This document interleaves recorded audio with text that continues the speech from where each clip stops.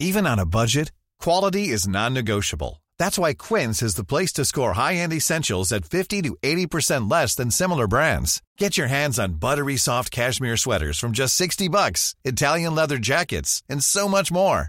And the best part about Quince, they exclusively partner with factories committed to safe, ethical, and responsible manufacturing. Elevate your style without the elevated price tag with Quince. Go to quince.com/upgrade for free shipping and 365-day returns. Hi, I'm Daniel, founder of Pretty Litter. Did you know cats tend to hide symptoms of sickness and pain? I learned this the hard way after losing my cat, Gingy. So I created Pretty Litter, a health monitoring litter that helps detect early signs of illness by changing colors, saving you money and potentially your cat's life. Pretty Litter is veterinarian developed, and it's the easiest way to keep tabs on your fur baby's health right at home. Go to prettylitter.com and use code ACAST for 20% off your first order and a free cat toy. Terms and conditions apply. See site for details. Hold up. What was that? Boring. No flavor. That was as bad as those leftovers you ate all week. Keke Palmer here, and it's time to say hello to something fresh and guilt-free. Hello Fresh. Jazz up dinner with pecan-crusted chicken or garlic butter shrimp scampi. Now that's music to my mouth. Hello Fresh. Let's get this dinner party started. Discover all the delicious possibilities at HelloFresh.com.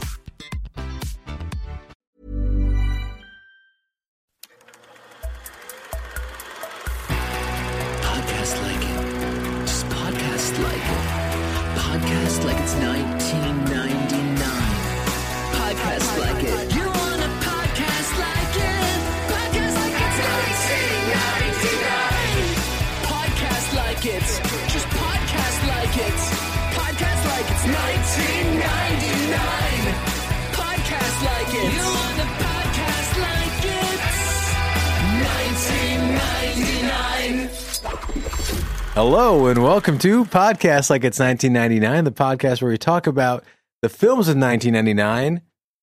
Except this is a bonus episode, so I don't have any silly thing to talk about. That's gonna be great. This is a bonus episode. We're very excited and very fortunate.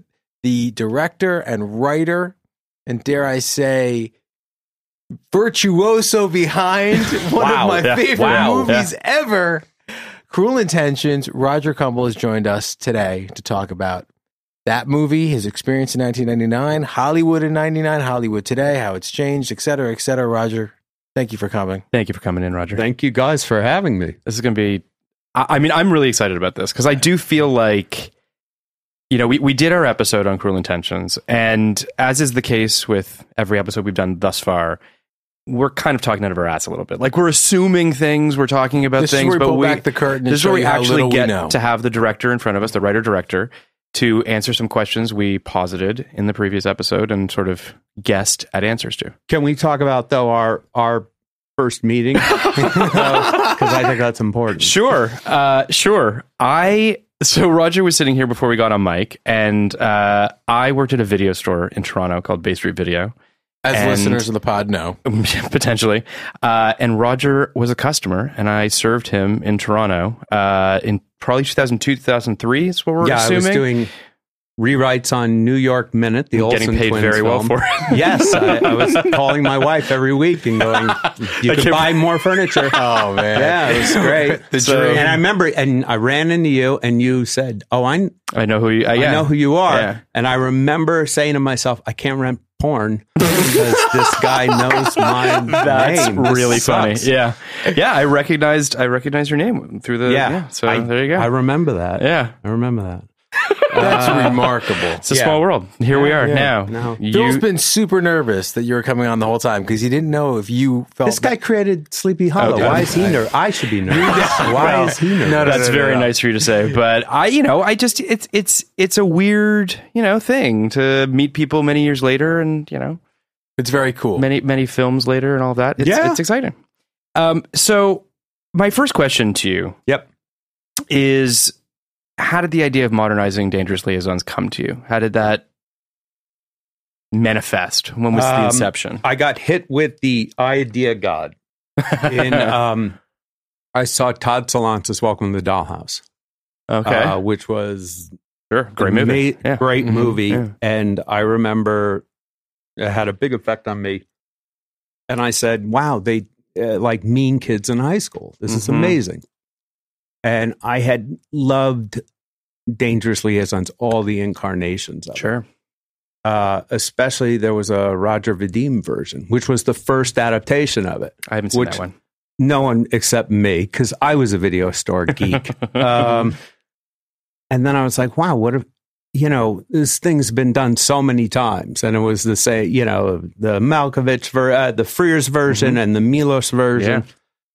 And then I was like, well, you could kind of do this in high school. It was literally, I remember the moment. It was like, you have those moments where I was on the corner I was going to Crunch, and I was on the corner of Crescent and Sunset. And that's when the movie god gave me the idea. Dangerous Liaisons in high school.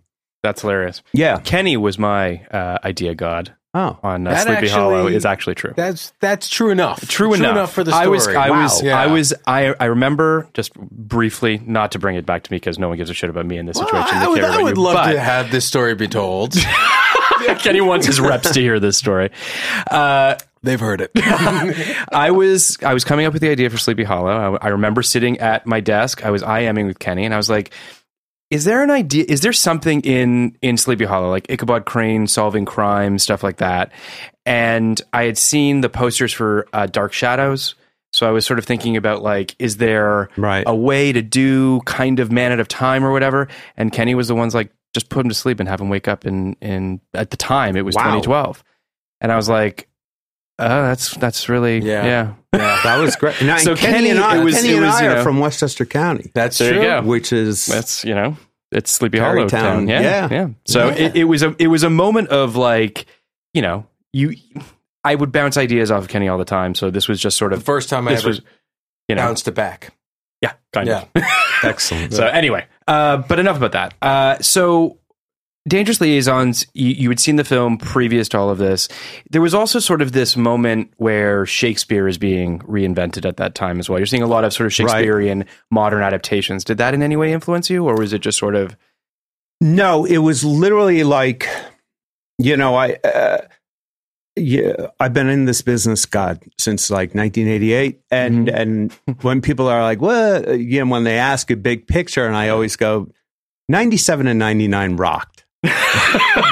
Sure. I was in the zone. You're in the pocket. Yeah. It was great. And it was at a time where I had two really big ideas. I was doing, I was writing high concept comedy, but I was doing equity waiver theater. And I was like the only guy doing that because I wasn't making movies. I didn't grow up making short films, and I don't like flying, so I didn't like the idea of going to festivals. Sure. So I would just do small plays that I could put up, and I wrote this play called D-Girl at the time, and I went to Sky Bar, which was by the Mondrian, like 97, right? Bar. I got exceedingly drunk that night. And I ran into David Schwimmer, who I went to college with at Northwestern, who by this time, Friends was out. And he was always very kind of gracious and nice. And he's like, hey, Roger, what's up? And I was like, hey, man. And he goes, what are you up to? And I go, I just wrote a new play. And he goes, I'd love to read it. And I was like, can you curse on this? Yes. Oh, sure. Yes. And I was like, fuck you, Schwimmer. You're not going to read this play. And, you don't have to. Yeah. And he's like, fuck you, I will read your play. And I would never, if I was sober that night, I would have been gracious and sure. Yeah. Because I was just an asshole. And the next day he called me up and he goes, give me your fucking play. Really? Read it. And by the end of the day, he's like, I'm in. Let's do it. Huh. And that was my career making moment, that's amazing. And he and I split the, we just financed it. We just put it up. Huh. That's an argument for Liquid Courage. For no booze, kidding, right? I know, it's a great, too late for me. For the kids out there. Just drink and make, But it was literally, we put it up at the Century City Playhouse, the Pico Playhouse now. And, next to John O'Groats. Yeah. And, became this. Yeah, it was a hit. It became this thing. It was like a 99-seat show that we sold out the run before it came out with the star of Friends. So like we deal. had like Brad Pitt and Gwyneth there and Robin Williams and Billy Crystal. I mean, it was insane. And I knew I had a moment there. So literally the day the play closed, I went to Mexico and I wrote Cruel Intentions. And I wrote it in literally like 12 days. I've never written anything in 12 days, ever, anything. But I knew I had a window. You know, the strike while the iron's hot. Yeah. So, what was the process like in terms of, so you've got this script, you obviously had some heat coming off of this play. Right. How did you get it in front of people? Like, was it sort of like, did you go to Neil Moritz and it sort of built from there, or was it? I went to my, I wrote it as like $1 million movie. Mm-hmm. And if you look at it, you watch the movie, you see it's very theatrical. Yes. It's like It makes a lot of sense hearing this. Yeah, there's a reason why I told this grandiose story. No, we talk about this a lot on the podcast. How it is a lot of interiors and a lot of long shots, and it very clearly to me comes from a play, right? Because those scenes don't work unless someone who actually knows how to write a 5-minute scene and block it and direct it. Oh, I never would write that script today. It's just the ignorance I had. Naivete. Yes, thank you. But I wrote it as kind of like a play. But you guys pulled it off in an incredible. I think you pulled it off. But a lot of it was again like lucky. I had the Midas touch. Yeah, I just. And I had great representation, the same representation I still have, and we got it to Neil, who was not Neil then, pre Fast and Furious, and this is pre Fast and Furious. This is I Know What You Did Last Summer, Neil. What hadn't even come out yet, but he had the relationship with Sarah Michelle Gellar. He did. Ryan Philippe. You know how to say his last name better than I do. Philippe? How do you? Philippe. Okay. So they were both in that movie. They were both in that movie, and the thing was he's a hustle, Neil. He still is. He's a good friend, even though he's a billionaire. And he was he just had the passion, and the thing is like no one. I'd never directed any film before, but I also had like arrogance, that I lost somewhere over the years. But to Kenny's point, I want to go back real quick to, it's not an expensive movie. I mean, the budget, at least online, is saying $10.5 million. $9. And you used it so smartly. Like the cinematography, it's really, really well shot. I think. Right. By Teo. Sorry. Yeah, no. And just like the exteriors, I mean, the Central Park kiss, I mean, where you show just the expanse of the city at the right moments. So the film doesn't feel claustrophobic. It doesn't feel like it's taking place in interiors. The exteriors outside the exteriors mansion have real bang for their buck, and it really sort of like blows open the world. So it doesn't feel right. I know that you were saying, I wouldn't write this movie today the way that I wrote it, but I think that the way it was executed doesn't make it feel. No, it was a lot of small. I was, no one wanted me to direct it because I had no experience, and they were like, "Well, you have no experience," and I go, "That's true, but you can't have the script unless I direct it." Sure. And I directed this play, and that went over well. And I said, "Look, here's the deal. You're gonna surround me with great people. I'm gonna listen to them. Yeah. I'm going to deal with the script and the actors. So, and we're going to get along fine." You had really great below the line on this movie. I mean, Neil surrounded me with 3 people. I mean, 4. Michael Fotrell, the line producer, Theo Von Desant, the cinematographer, Denise Wingate, the costume designer, and Gary Steele, the production designer. Yeah. And they became the core team. And Theo basically put me through film school. Sure. I didn't go to film school. Sure. So he's this amazing cinematographer, and we would sit and I'd watch The Conformist with him, and these films, and he really kind of taught me how to move the camera. And And I was like, okay, great. Can I go? Yeah. Yeah. I mean, it's Kenny and I obviously talked. Our episode on Cruel Intentions went for 2.5 hours, just FYI, and the longest episode we've had thus far. Yeah. And, we really went inside. I mean, we really did. Longer than the movie. We went, right. We went inside and outside this script. I do think we should kind of talk about this screenplay. Yeah. Yeah. Well, look, as I've said, I think it's the greatest. So everything comes from a place of love. Cool. No, thanks. But some things came up during the go. All right. How do you feel today about the thing that I think people will talk about, which is the Selma Blair Ryan scene where he may or may not have. Love that you brought that up. Okay. I love that you brought that up. We did, over the past few years, we've done a Cruel Intentions musical. Mm-hmm. Yes. I saw that. I didn't see the musical. I saw it online. Yeah. And it just was off Broadway last year. And I was I'm a co-creator, but I'm a co-creator because it's my script. Yeah. But a very, very talented team. But I went in, gave notes, and I said, I know I'm a dad, but shit's bumping me. Yeah. I'm like, it's rape. It's rape. Yeah. Mm-hmm. And they were way more passionate about staying true to the material. And we got called on it by some critics,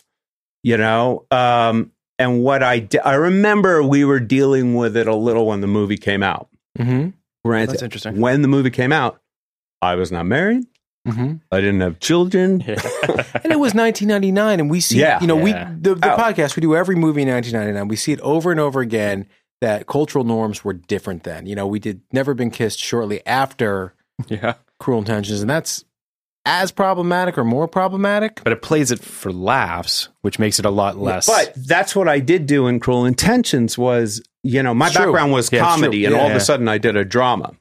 But when I was dealing with material that was really uncomfortable, I skewed comedic in the script. So that's why I cast Selma. Mm-hmm. And that's why I made Cecile kind of a boob, because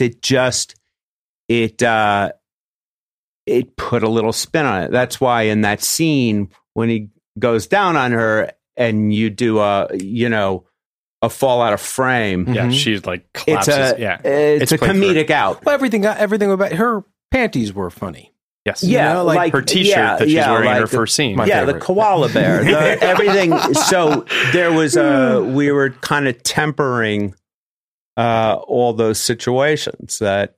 Look, it's I have two daughters, 12 and 14, and they're aware. They're now aware of the movie. Mm-hmm. Have they seen the film?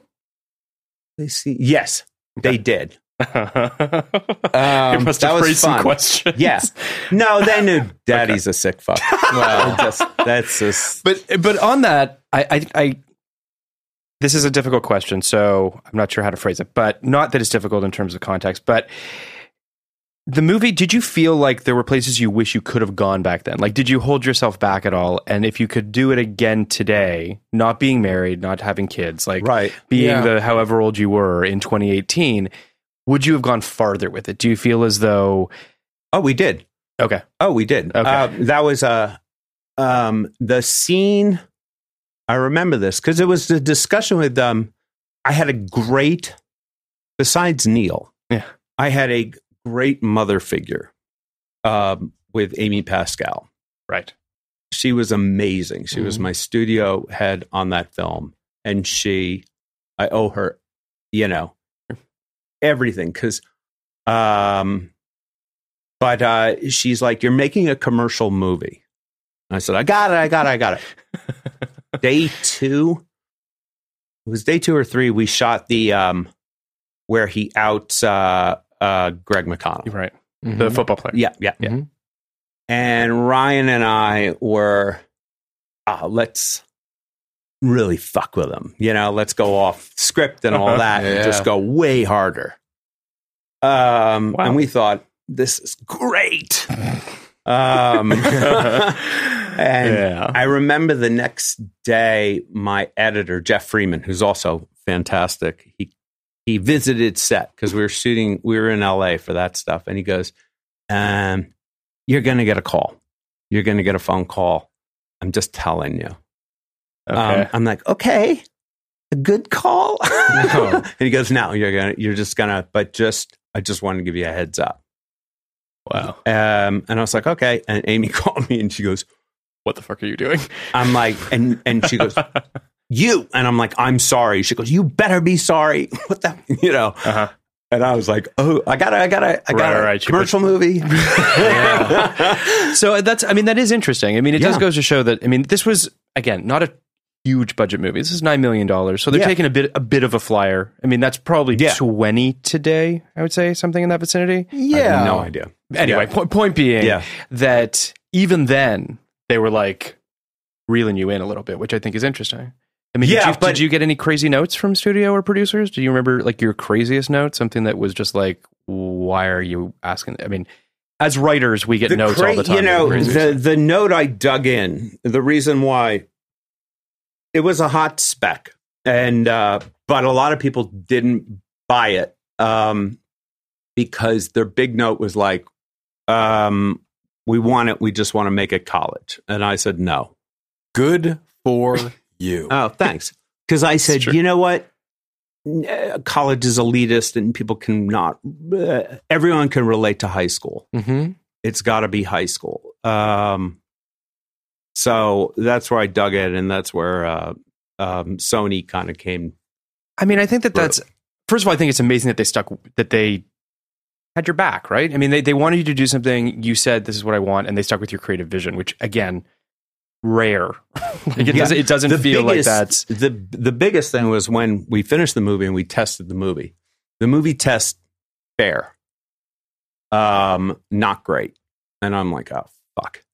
How many tests did you do? Do you remember, or was it just because I just remember the pilot testing the pilot of Sleepy Hollow was a awful, nerve-wracking experience. Tested well, though. I don't think there's ever. I mean, it did test well, but that's I've never been an experience where it's a good experience. It feels so. You just feel really naked. You just feel these are just complete strangers, and they're just tearing my thing to shit. But anyway, we didn't test great, and every why didn't you rate the movie higher?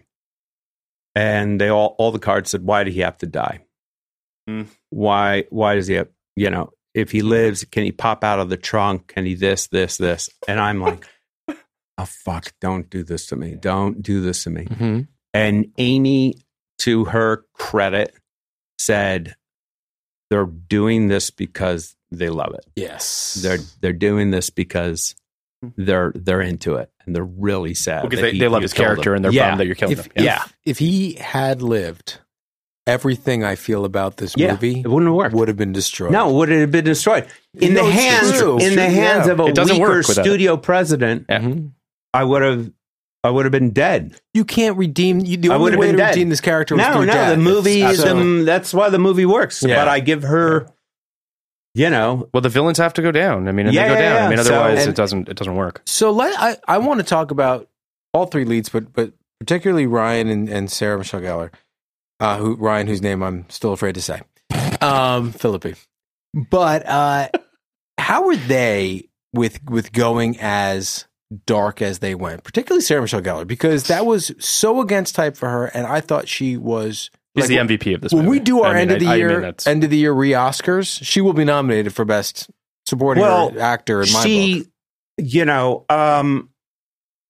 She wanted. First of all, I met her. I met all these people. They didn't audition. They were just meetings. Stars. Yeah.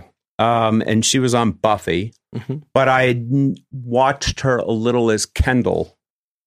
She was on All My Children, where she played like this evil little shit. Interesting. So I was like, I missed that. I know she could do it. And she, I knew she could do it not from Buffy, but from All My Children. Mm-hmm. And she just wanted to break out and do something different. Yeah, she feels like she's just enjoying the shit out of chewing the scenery and playing this just totally evil over because she's played, the good girl on Buffy for however many seasons at this point. So and she's incredible in the movie. Were there other actors you had in mind when you were writing it?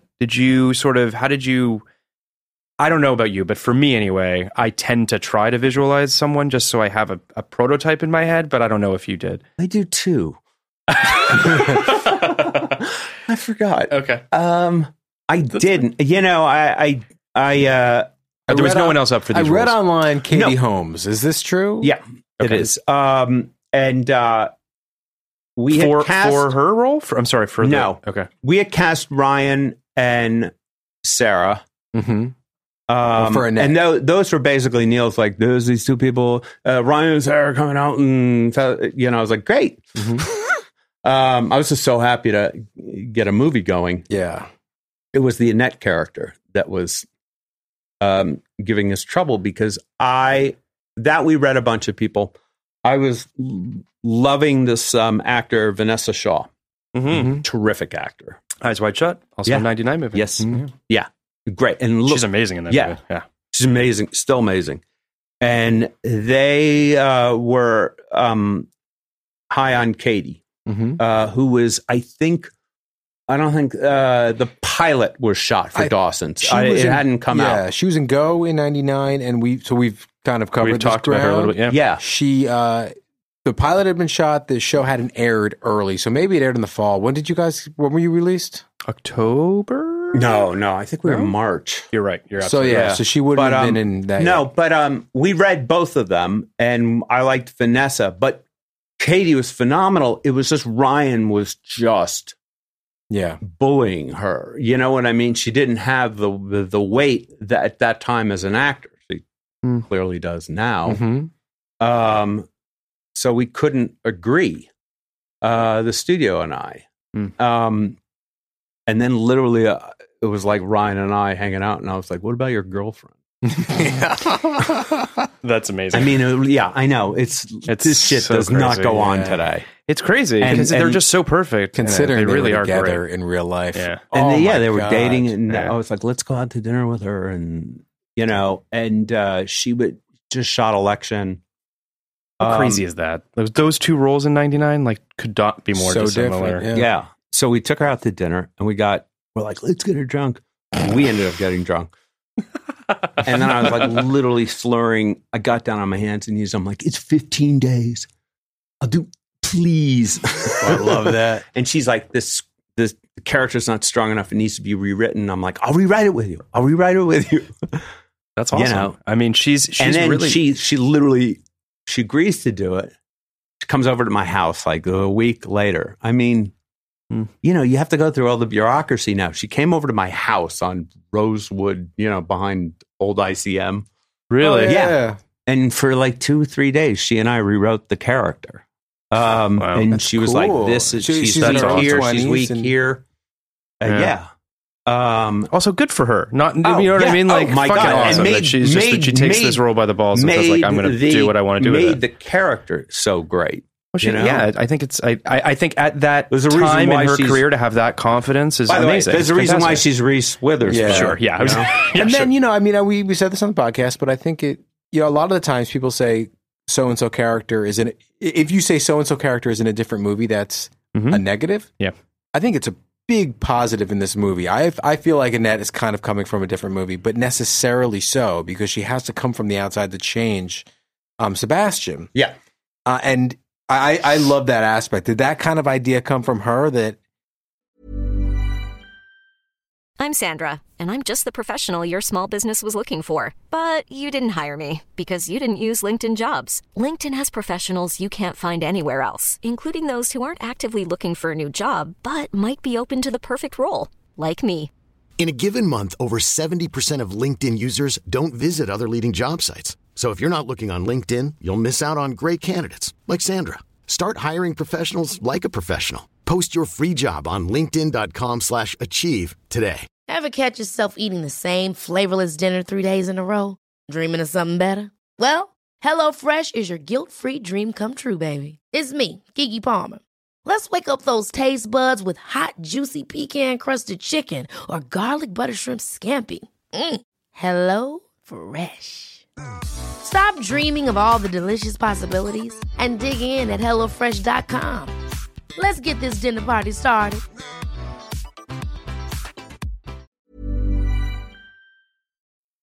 It was I think it was 80% on the page, but she definitely, made it more of gave it more bite and made it more of a challenge, Yeah, I mean, I think that she definitely, like, those three roles are obviously the most integral roles of the piece. And if one of those three doesn't work, it doesn't work. And she does bring sort of a fortitude and a strength to that role that I think is necessary. I think she's fantastic in the film. I mean, I love Reese Witherspoon in general. I think she's a fantastic actress. But yeah, I mean, I think she did an incredible job. So I want to ask about the soundtrack. The soundtrack was huge. It was a very big deal. Had a lot of big bands at the time. So I imagine it was not cheap to make that soundtrack. But were there songs that you wish you could have got? Did you have were there things, again, I'm the type of person, I make a playlist. I don't know if you know what I mean. We originally had the soundtrack with Arista. Okay. And then we realized we made a deal with the wrong company. Okay. Because I wasn't liking anything. And I was like one of those music geeks growing up. And I was into Britpop. Blur. Right. And I had written the end to Bittersweet Symphony, which I'll never do again. Get the rights to the song before you write this. Yeah. Still, though. Yeah, I know, right? So finally I was like, well, the wrong record company. And we got out of the deal, and then we got Virgin, which was the right record company. And then we started to get some of the, we kept one or two Arista artists, Abra Moore, Trip on Love, which was the Long Island iced tea scene. And then doesn't taste like the because iced tea tastes kind of funny, right? Right. Yeah. The scene where the lovemaking scene with Colorblind, the Counting Crow song. Yeah. But I had written that to this Smashing Pumpkins song to Sheila. It's a great song. Great. Yeah. Last minute, Billy Corgan pulls the song. Okay. You motherfucker. And then again, it's like no one can agree. Where we're literally trying 50 songs and we can't. And I'm like digging in on a Neil Finn song. And I don't know who the studio wanted. And then we heard that Adam Duritz saw the movie and was writing a song and thinks the song could work. And then we hear crazy. Color. I know. I was like, that's crazy. Yeah. That's awesome. And then we hear Colorblind and I'm like, oh. And then I think great. Millions and millions of American teenagers lost their virginity to that song. Because and then literally like Neil and I, they were recording it that night at the wherever the house was where they record. So we go over that night and hear Colorblind being recorded. The movie. And I'm like, this is cool. I love the way that scene was shot so much. Because in this movie's hard R, right? And you show Sebastian's full ass. You need to in that scene in the indoor pool. You got to see, right? Got to see his ass. If you notice, if you didn't notice, there were certain things I was trying to do. Like, I don't need to see the women naked. I need to want to see the guy naked. Yeah. It was so tasteful in a movie where I'm sure it would have been hard to get Reese Witherspoon, but that's not the point. The point is, it seemed like a choice. It was a choice. And it also seemed like it's like an idyllic version of A First Time, which was her first time in the movie. That was kind of the point of the movie. I really thought that was a romantic, idealized version of Losing Virginia. I love that scene. I think it's beautiful. Thanks. I'll tell you, I ripped off. Of course. It was Altman, the player. I literally was. I was just about to ask. Yeah. It was the player. It's when him and Greta Scacchi are having sex in the sauna. Yep. And it's Yep. It's great. Where he stays on their faces. So I heads and shoulders. Threw that to Teo, and then Teo expanded on it. And it feels in its own way. And I'm going to sound like whatever, but it's almost more intimate just being on their face. Like that scene in The Player, you are. I mean, a close-up's a close-up for a reason, right? You feel like you're there, right? And it feels so much more passionate, if that's the right word. It's a great scene. So here's my question, and you maybe have already sort of answered it, but what was your favorite needle drop in the film? Like, do you have one? I mean, the Bittersweet Symphony ending is obviously fantastic. I mean, Bittersweet is prime. Sure. I love the coffee and TV during the kiss. It's just fantastic. Mm-hmm. That scene's iconic for a whole bunch of reasons. That scene's iconic because of Teo. Oh, really? That scene's iconic because we were in Central Park doing the scene, and they do the kiss, and then there's spit between them. Yeah. And it's like, cut. And then somebody says to me, you got to go again. There was spit between them. And I was like, oh, okay, we're going again. He goes, and Teo goes, no, don't. That was beautiful. Don't do it again. And I was like, yeah, we're moving on. Fuck it. No, we're not. That's fantastic. I mean, I had I just listened to the smart people around me. Right. Yeah. Right. I don't think I offered them another take.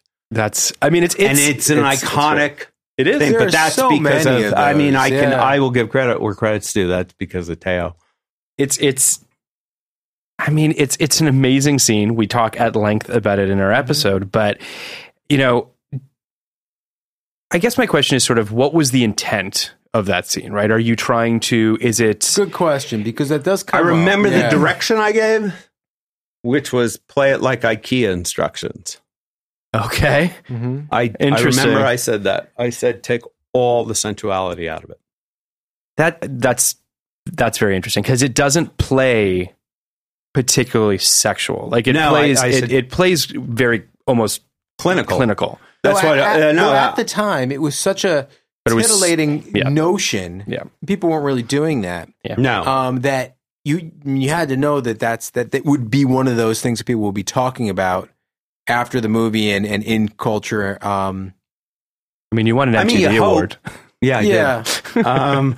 But you hope. I literally don't remember. Right. Like you don't necessarily know the movie's going to be a cultural phenomenon the way it was, but no. But I do remember. Like I was always when I learned directing. I always liked playing against what's written. Mm-hmm. It's like the Gene Hackman school of acting. Yeah.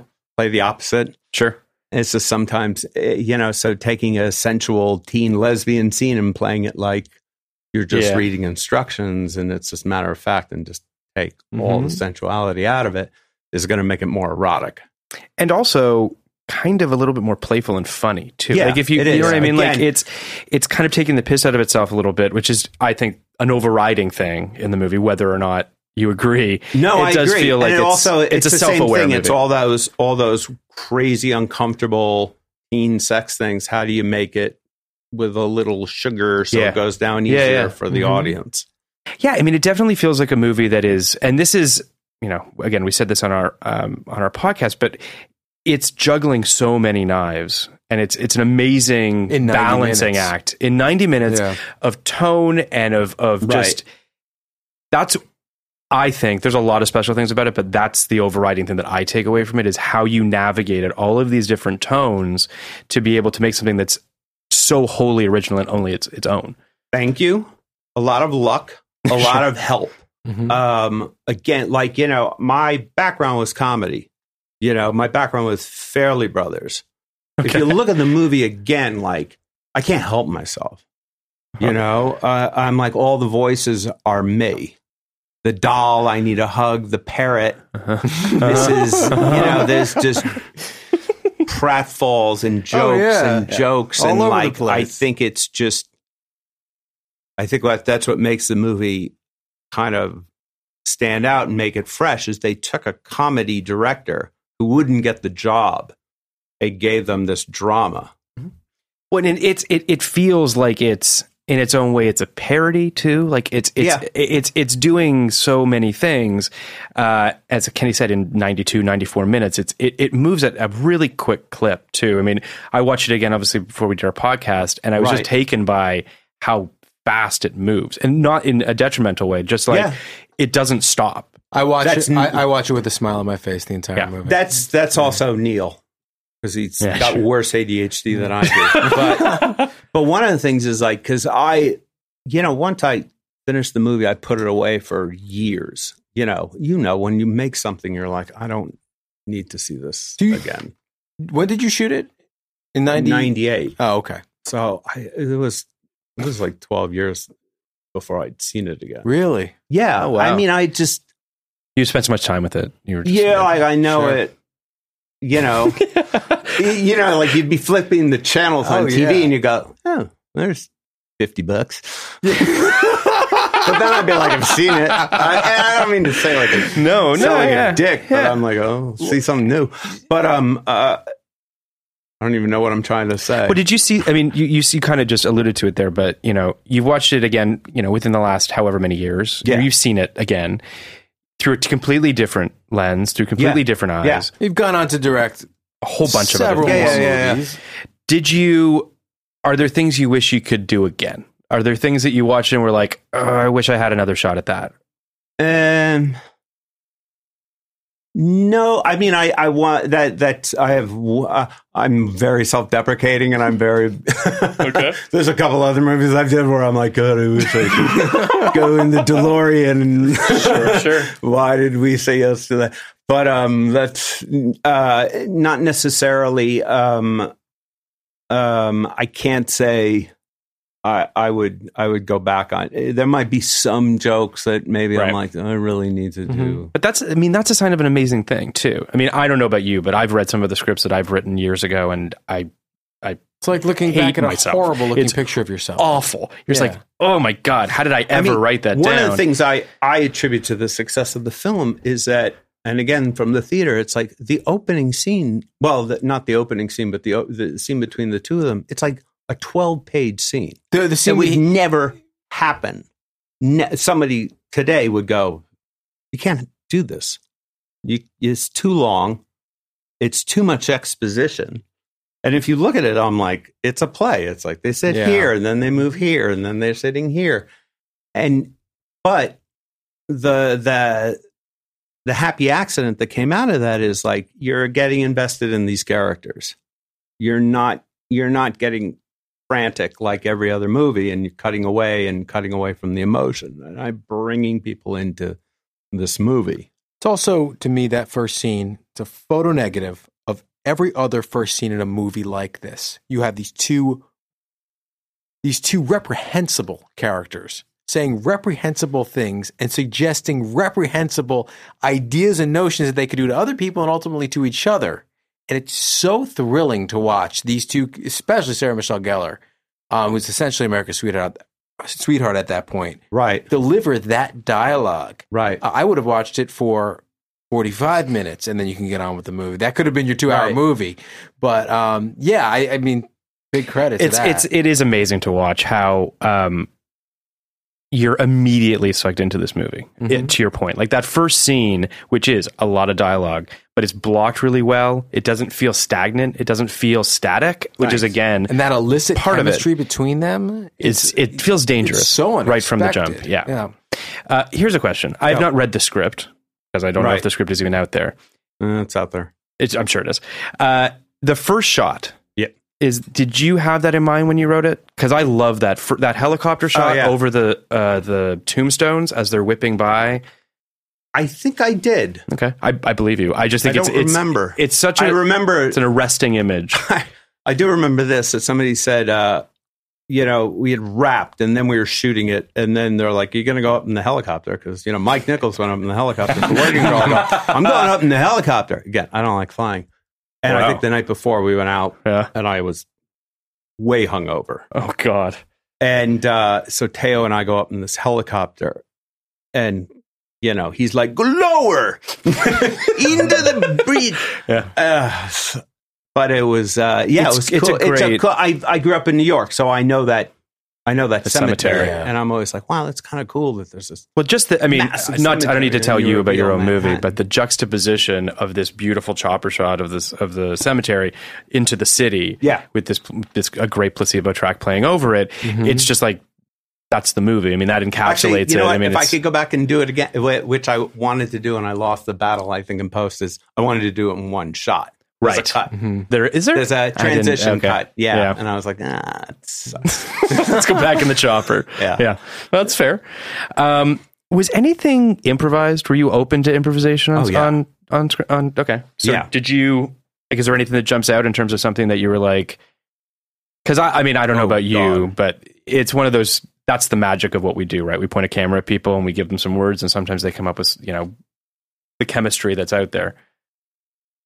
I'm sure I can't remember, to be honest. Yeah. But I'm sure the actors had some great ideas. I have no doubt. I just was sort of curious because there's an electricity to this movie in terms of the way that everybody interacts with one another, and sometimes you get lucky with casting and that just exists, and sometimes it's because the take before they did something differently, and you know what I mean. I know I was doing stuff with Christine Baranski. I know that was kind of like the whole that tracks. The whole he's so young and he's so black, and we were definitely having fun with that. Sure. Fair enough. Were you surprised by the way the film was received? The reaction that it still has, the fact that it's one of Kenny's favorite films. It's also probably the most requested movie by potential guests and by listeners of this entire year. That includes seminal movie. I mean, we did a whole podcast about it right this year. The Matrix is in 99. But Fight Club is in 99. Fight Club. John Malkovich. Bigger than Story of Us? Did you listen to that one? I saw it That's pop what we up listened and I was like, wow, Story of Us. I mean, by the way, I listened to that episode today because it dropped. It's a really good episode, Kenny. It's a really good one. I'm proud of it. Yeah. But yeah, I mean, were you, because at the time, you know what? It hit a vein. It came, the thing was, it came out. We thought it was going to do better than it did. Really? Yeah. Okay. We did because we didn't win the weekend. I think Analyze This beat us, but we also knew that there were like signs up all over the theater saying, "No, we will not let people in to see Cruel Intentions unless you're over 17." It was a thing. Oh, really? Oh, yeah. Well, that definitely. Yeah, I'm looking at your. If you're curious, the weekend gross of that weekend was 14. What? Yeah, it was 13. Yeah. Analyze This got 18. I mean, 13. You've made your budget back. No, I know, but it was like you wanted. I know. Yeah. You wanted the number one slot. I get. Yeah. So you're like, I know. And you made a far superior movie too. Business. You also you made it. No. We've done Analyze This, and let me tell you, Analyze This is not great. I like to analyze this. Well, you should rewatch it. Maybe I should watch it. We did too, back in 99. I went right from that into Sonia called me and said, "Hey, you want to do a pilot of Cruel Intentions?" I was like, "Sure." Never having done television before. So I literally didn't have any kind of time to really enjoy it. Lap or I didn't go to any. We did a. Is that the 180 Amy Adams? Where you directed Amy Adams? Yeah. So what was the concept behind that? How did that go? I think that's poorly. And no, did that turn into a movie? Yeah, I'll tell you. Cruel Intentions. It was literally. I was only doing features, and someone was like, "Hey, you want to do a pilot?" I'm like, "Sure." Yeah. This was for Fox. It was for Fox. It was Sony and for Fox, and I wrote the pilot, which was it? It was like the origin story. Yeah, it was like. I did like an origin story before origin story. So ahead of my time. A prequel. God damn it. And they picked up the pilot. I didn't know how hard it was, know? I mean, that's Phil's life. I know. I mean, I'm not even kidding. When it happened to me, I honestly was just like, I just had no idea. I mean, I worked in an agency for almost 8 years, so I had an idea. Right. But you don't really know until it's happening. You're like, what the fuck is going on? It's an insane experience. But so then we went through the whole casting thing, and we found Amy Adams, gave her first job in L.A. She had done like... she did Drop Dead Gorgeous. She did Drop Dead Gorgeous, but she was hired in the Midwest. She just came out here. And we're like, this girl's amazing. Amazing. And then we shot it in Toronto, and then it got picked up. And then we did 2 episodes. And then Entertainment Tonight got a hold of our B-roll and interviewing me and did a segment like, has TV gone too far? Oh, man. And Rupert Murdoch's wife at the time saw it and said, you can't put this smut on the air. Oh, my God. And we were off the network the next day, like pulled. So it aired? No. Oh, it never aired? No, we shot a pilot in 2 episodes. Holy and shit. the whole thing went away. So I was sad. And Fox never made a smutty thing again. Yeah. Wait, hold on. They learned their lesson. I was like, I said to Neil, I'm like, let's lay low. Let's get the footage back in like 3. It's worthless footage now. I said, give me 3 days. I go, I'm going to rewrite it. I'm going to change all the names. I need 3 days. I'm going to shoot softcore porn. And I'm going to recut the whole thing. I was out of my mind. I should have gone away. Somebody needed to like reach out to me and go, this is not a good career. This is a bad idea. And they said, yeah. And I did it. I shot some crazy stuff in that. And I recut it and I re-looped it. And we called it Manchester Prep. Or Cruel Intentions 2. Cruel Intentions 2. It makes a fortune. It made a fortune on DVD. Really? It's available. Yeah, it's on iTunes. Oh, yeah, it's on iTunes. Oh, we gotta watch it. We should watch it. Is it good? No, I mean, no, it's fine. It's fine. You could see it was a pilot, but and 2 episodes and a scene sex. you will not believe. I'm gonna watch it. Here's a question for you. Yeah, would you come back on and talk about that? If we watched it, would you do an episode about sure. There we go. I mean, I was going to ask if you'd come there's a on scene again where for I'm something, like, it might be interesting to talk about that. I literally, where I was like, you should come on for whatever you want to come on for. I was just, I think, great but it did pay for my wedding. I love it. Wow. So good. Softcore porn paid for your wedding. What could go wrong? I have one more question. Yeah. What the fuck happened with this NBC pilot? First of all, I wanted to do was Kenny Rogers. all I wanted to do was write on it. Like I'm hitting up Emily to hit you up, but did you shoot the pilot? Yeah, the guy Lindsay Rosen, Jordan Ross, who did the Cruel, sitting at home. You could tell I major in sloth now. The great thing about Cruel Intentions is they wouldn't make me DGA on the film. They didn't want to pay the money, so they made me a profit participant because I have great rep. So that's why that worked out. I'm a lazy man. And I was sitting home like, hey, are you going to the Cruel Intentions musical? And I'm like, the what? And they're doing this Cruel Intentions musical. I'm like, the fuck they are. Mm-hmm. I was actually shooting Suits, I think, at the time, or PLL. But I sent my wife to go see this thing at the Rockwell, and she comes home and she's like, you have to see this. And I'm like, okay. I take Neil and my lawyer. And I'm like, that's awesome. That's amazing. Very good. And it was great. It was great. And I met with Lindsay and Jordan the next day, and I'm like, look, I got my start in theater. This is the pay it forward moment. You have the rights for $1. Oh, that's so cool. Go do it. Go do it. Go develop it. Go do it. I'm going to get you some publicity, and then we'll figure out the rights later. And I got the cast to come for my birthday. So I got Sarah and Reese. And I remember that Instagram picture. And this thing went like international. Crazy, yeah. Like they got huge press. And then they're like, we have an idea for a TV show. And I'm like, fuck you. Like, that's enough. Give him an inch. That's enough. Yeah. That's enough. And I was like, I have no interest. I'm very protective of the brand. I have no interest. And they were like, well, what if Ryan and Reese had a kid? And I was like, are we that old? Yeah. And I was like, holy shit. I mean, that's did have a good kids, idea. And so I said, let's run with this. So I called Neil and his guy, and we started developing it. And I said, I want to do this as a true sequel about second acts and all that. Mm-hmm. And we made it, and we got Sarah. Yeah. We got this guy, Taylor John Smith, who's now in the HBO thing with Amy Adams. Oh, that's funny. What a small world. That's crazy. Isn't that crazy? Yeah. And we got close. We got really close. And people, I think it got leaked.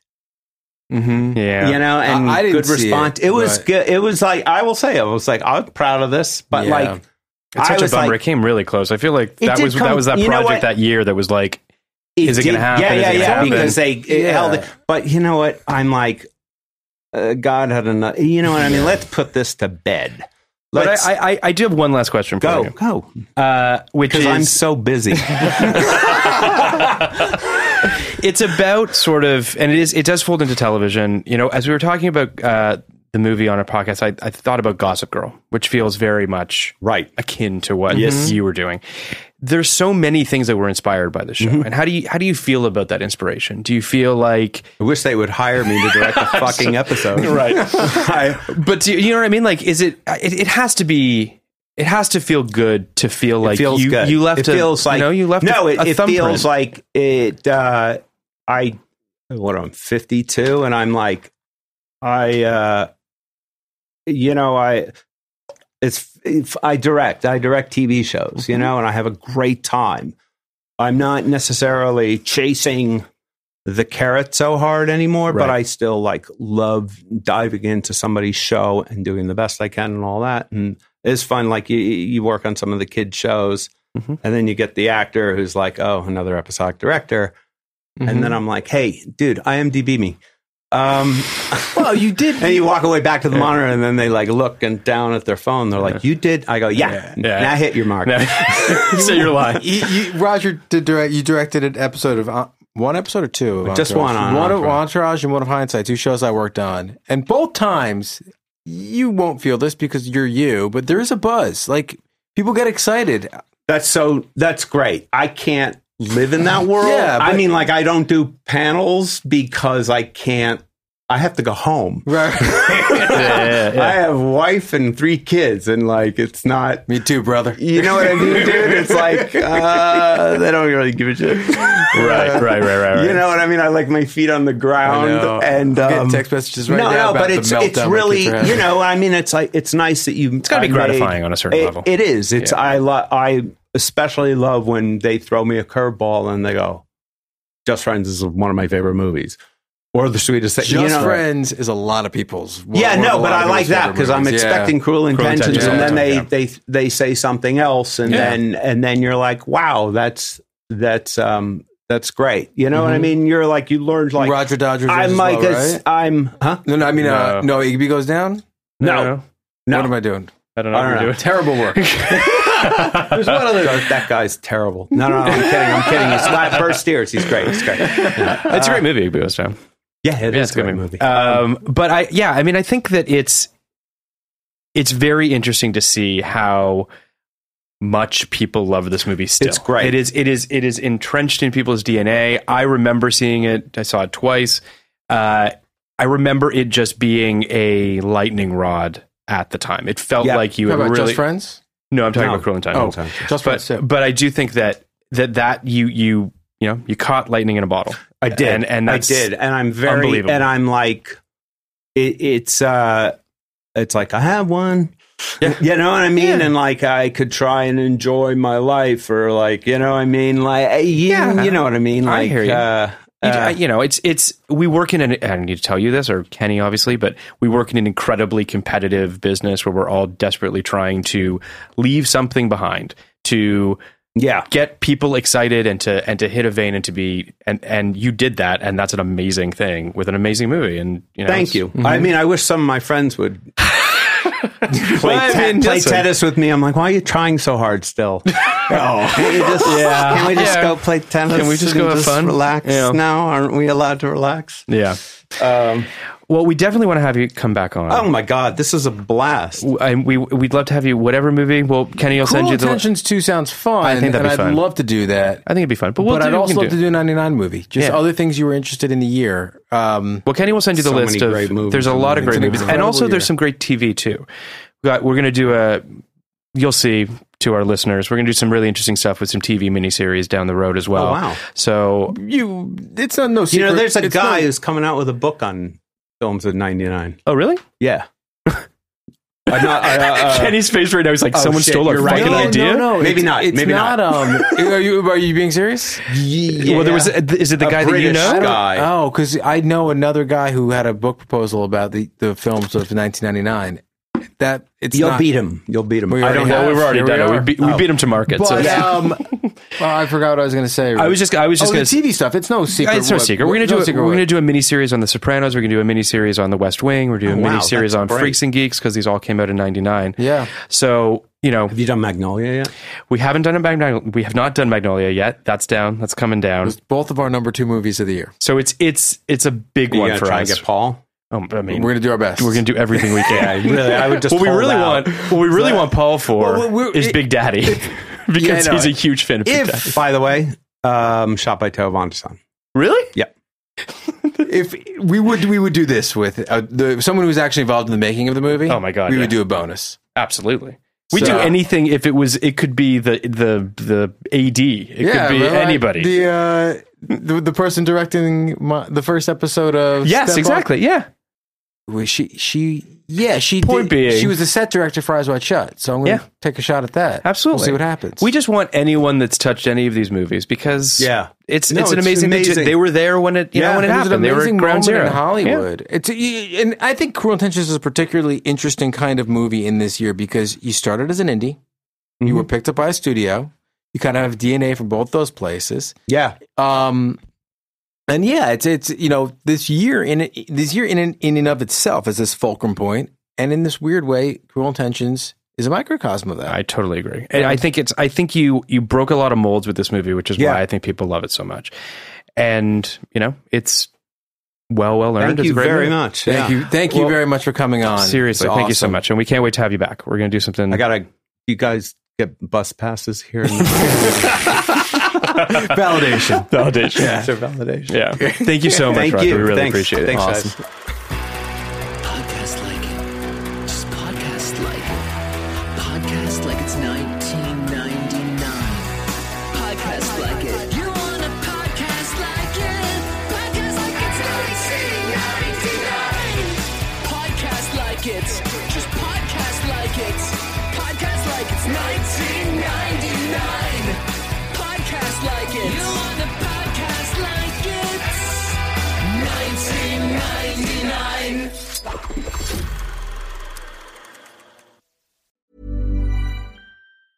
Hey, it's Danny Pellegrino from Everything Iconic.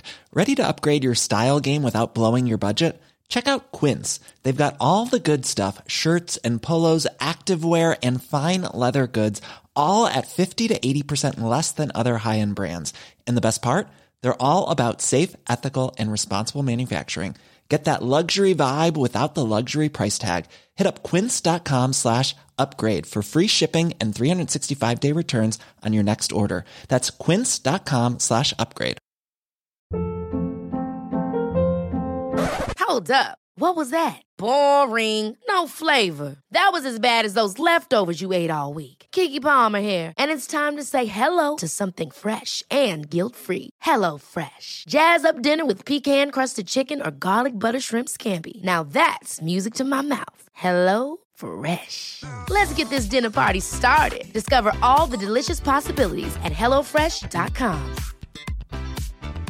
Hey, it's Paige DeSorbo from Giggly Squad. High quality fashion without the price tag. Say hello to Quince. I'm snagging high-end essentials like cozy cashmere sweaters, sleek leather jackets, fine jewelry, and so much more. With Quince being 50 to 80% less than similar brands. And they partner with factories that prioritize safe, ethical, and responsible manufacturing. I love that. Luxury quality within reach. Go to quince.com/style to get free shipping and 365-day returns on your next order. Quince.com/style.